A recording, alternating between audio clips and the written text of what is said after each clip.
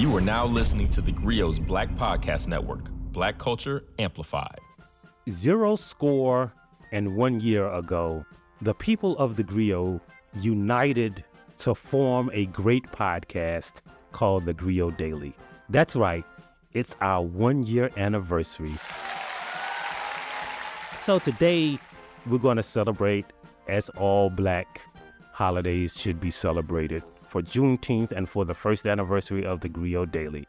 So we want to welcome you to the special 1 year anniversary of the Griot Daily, the only podcast that will explain why Juneteenth is the original cookout.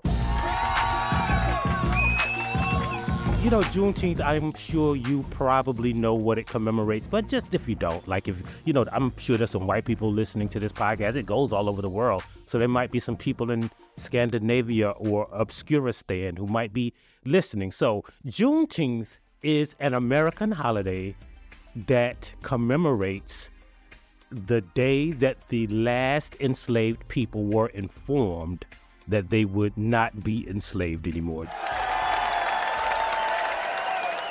June 19th, 1865, in Galveston, Texas, the Union Army marched to Galveston, Texas, and they read an order from the general that said basically Black people would be free, that slavery was now outlawed. Now, technically, slavery wouldn't be outlawed until the passage of the 13th Amendment, but for all intents and purposes, it was outlawed. And of course, Black people celebrated.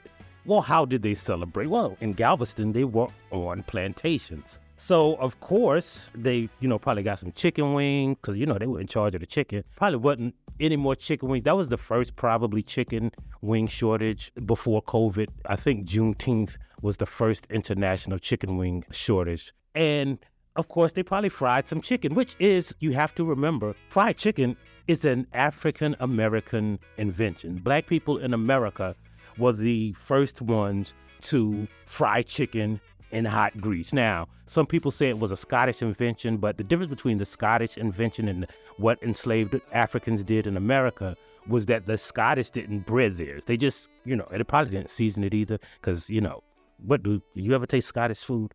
Well, anyway, the Scottish just dropped chicken in hot grease, but it was an African-American invention to use flour to bread chicken. Remember also that flour was first grown by Juan Garrido, an African who came to America in 1525, way before 1619. So you should know that fried chicken is an African-American cookout tradition. And they barbecued, which is also an African-American tradition. Now, the Native Americans were probably the first to what we call barbecue on this continent, but it was an African-American thing to slow roast or what we call smoke now. As a matter of fact, what the phrase pit masters was kind of, coveted because if you were a pit master, first of all, you got the title master, and, not too many Black people had the title master back in the 1800s and the 1700s. But the pit master was also invited to all the get-togethers,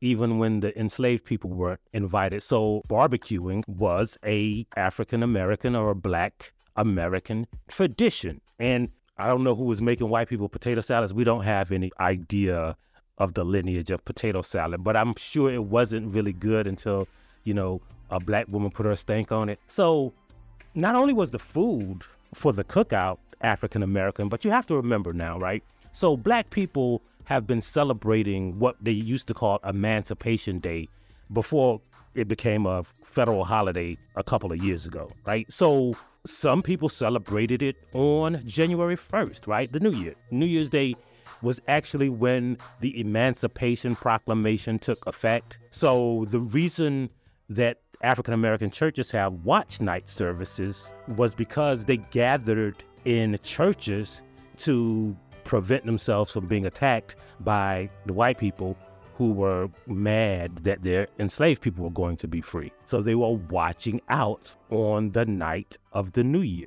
watch night services. But, that was in January, so of course you couldn't cook out, except, in the South, you can cook out whenever you want to. So you would have to imagine that they cooked out then. And then some people celebrated Emancipation Day on other days. Some people celebrated it on the 4th of July. Like, Black people have never celebrated Independence Day for the most part as a cultural holiday. But there were people in some parts of the country who would celebrate Emancipation Day on July 4th and cook out. Because first of all, it was warm, and then like you got the day off when you were enslaved, and then they could just continue that tradition. First of all, you know, most enslaved people didn't have stoves in their homes, so most of the food was prepared either outdoors or in a centralized cabin, the cabin where they probably often prepare the same food for the slave masters. And so you would have to imagine that if those enslaved people ate that day,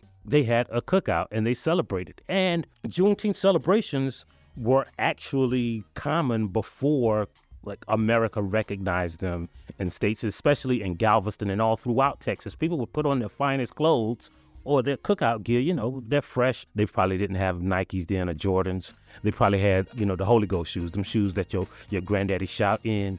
But they put those on. There are pictures that you can see in the Library of Congress of people celebrating Juneteenth as far back as 1866, right? And what they would do in Galveston, in Houston, in Kansas City had a big one. And even after the Great Migration, when, you know, Black people said it's too racist in the South, we got to leave here, they would have those traditional cookouts or celebrations outside in parks and city parks. Kansas City had a huge one for years. Many places in the Midwest had huge Juneteenth or Emancipation Day celebrations. Like, most of those people didn't go to HBCUs, so they didn't go to homecomings. Most of those people didn't celebrate the 4th of July. Labor Day kind of came later. So there was no cookout holiday until Black people freed themselves on June 19th, 1865. It was the original cookout. You could argue that, like, well, people were cooking out before then. Hey, yeah, they were, right? But I'm talking about a national day of cookoutatry. I think that's the technical term. Cookoutness, cookout or not. Yeah, let's just say cookoutatry. Juneteenth united Black people's cookouting across the country. So it was the original cookout. And when Joe Biden and Congress made it a national holiday. So let's make this very Juneteenth the first that our nation will celebrate all together as one nation. We didn't invite white people to the cookout, but we said you could have a day to yourself when you could eat the roast potato salad that you can imagine. You could put all the raisins in it that you want. You can make Kool-Aid with stevia. You could fry bologna on the grill. You could do whatever white people do. I don't know. I've never been to a white cookout. I'm just imagining. But white people finally had a day that was dedicated to cookout because Black people fought so long for Juneteenth. So you're welcome. And don't forget to subscribe to the Griot Daily on whatever podcast platform you're listening to it on. Don't forget to download that Griot app because it's really cool, man. And it's basically like having your own cable network.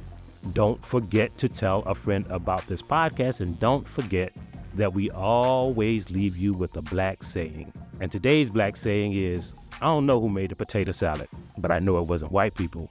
We'll see you next time on the Griot Daily. If you like what you heard, please give us a 5-star review, download the Griot app, subscribe to the show, and to share it with everyone you know.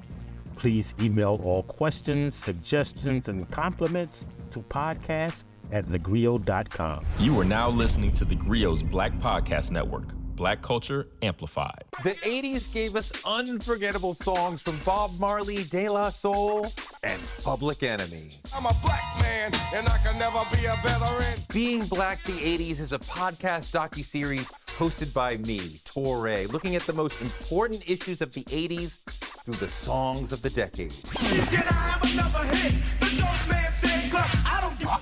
A decade when crack kingpins controlled the streets, but lost their humanity. You couldn't be like no soft, smiling, happy-go-lucky drug dealer. You had to suppress that. It was a time when disco was part of gay liberation. It provided the information to counter narratives that were given to gay people by the straight world. This is the funkiest history class you'll ever take. Join me, Torre, for Being Black the 80s on the Griot Black Podcast Network or wherever you listen to podcasts.